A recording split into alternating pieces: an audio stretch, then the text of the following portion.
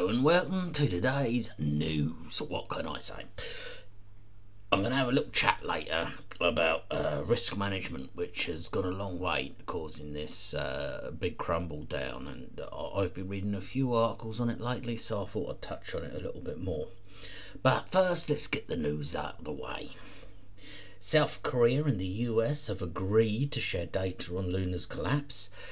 Well, there's all good. Bitstamp will charge $10 a month to inactive users.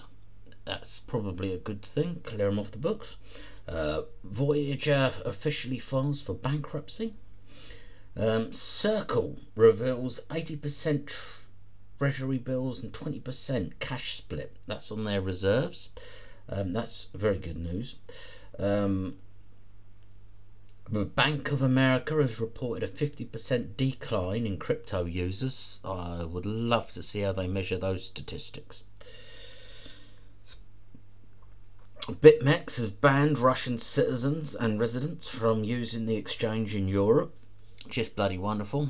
Just what you want to see in the crypto space. You know, a coin designed to be used by anybody and everybody without anybody getting in the way.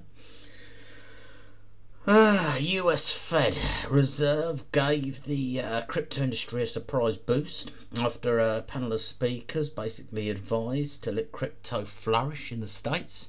That could be very good news for everybody on that front. And there's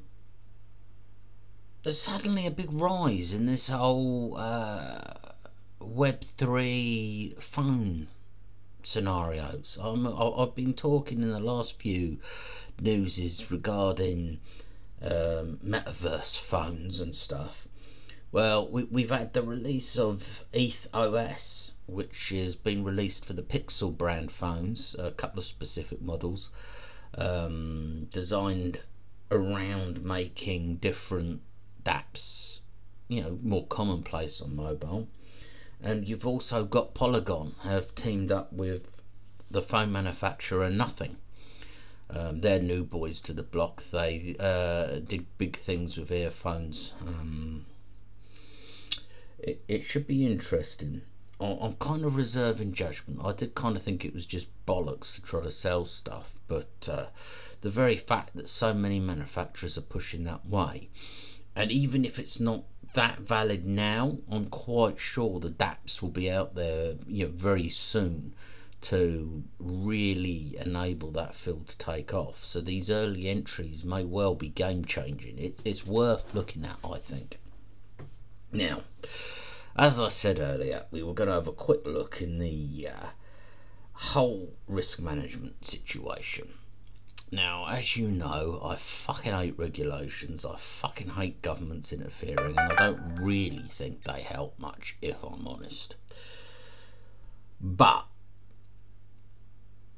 people need to be far more aggressive with their research before they put trust in companies, and these companies need to be far more open about what they are investing in and what they are doing.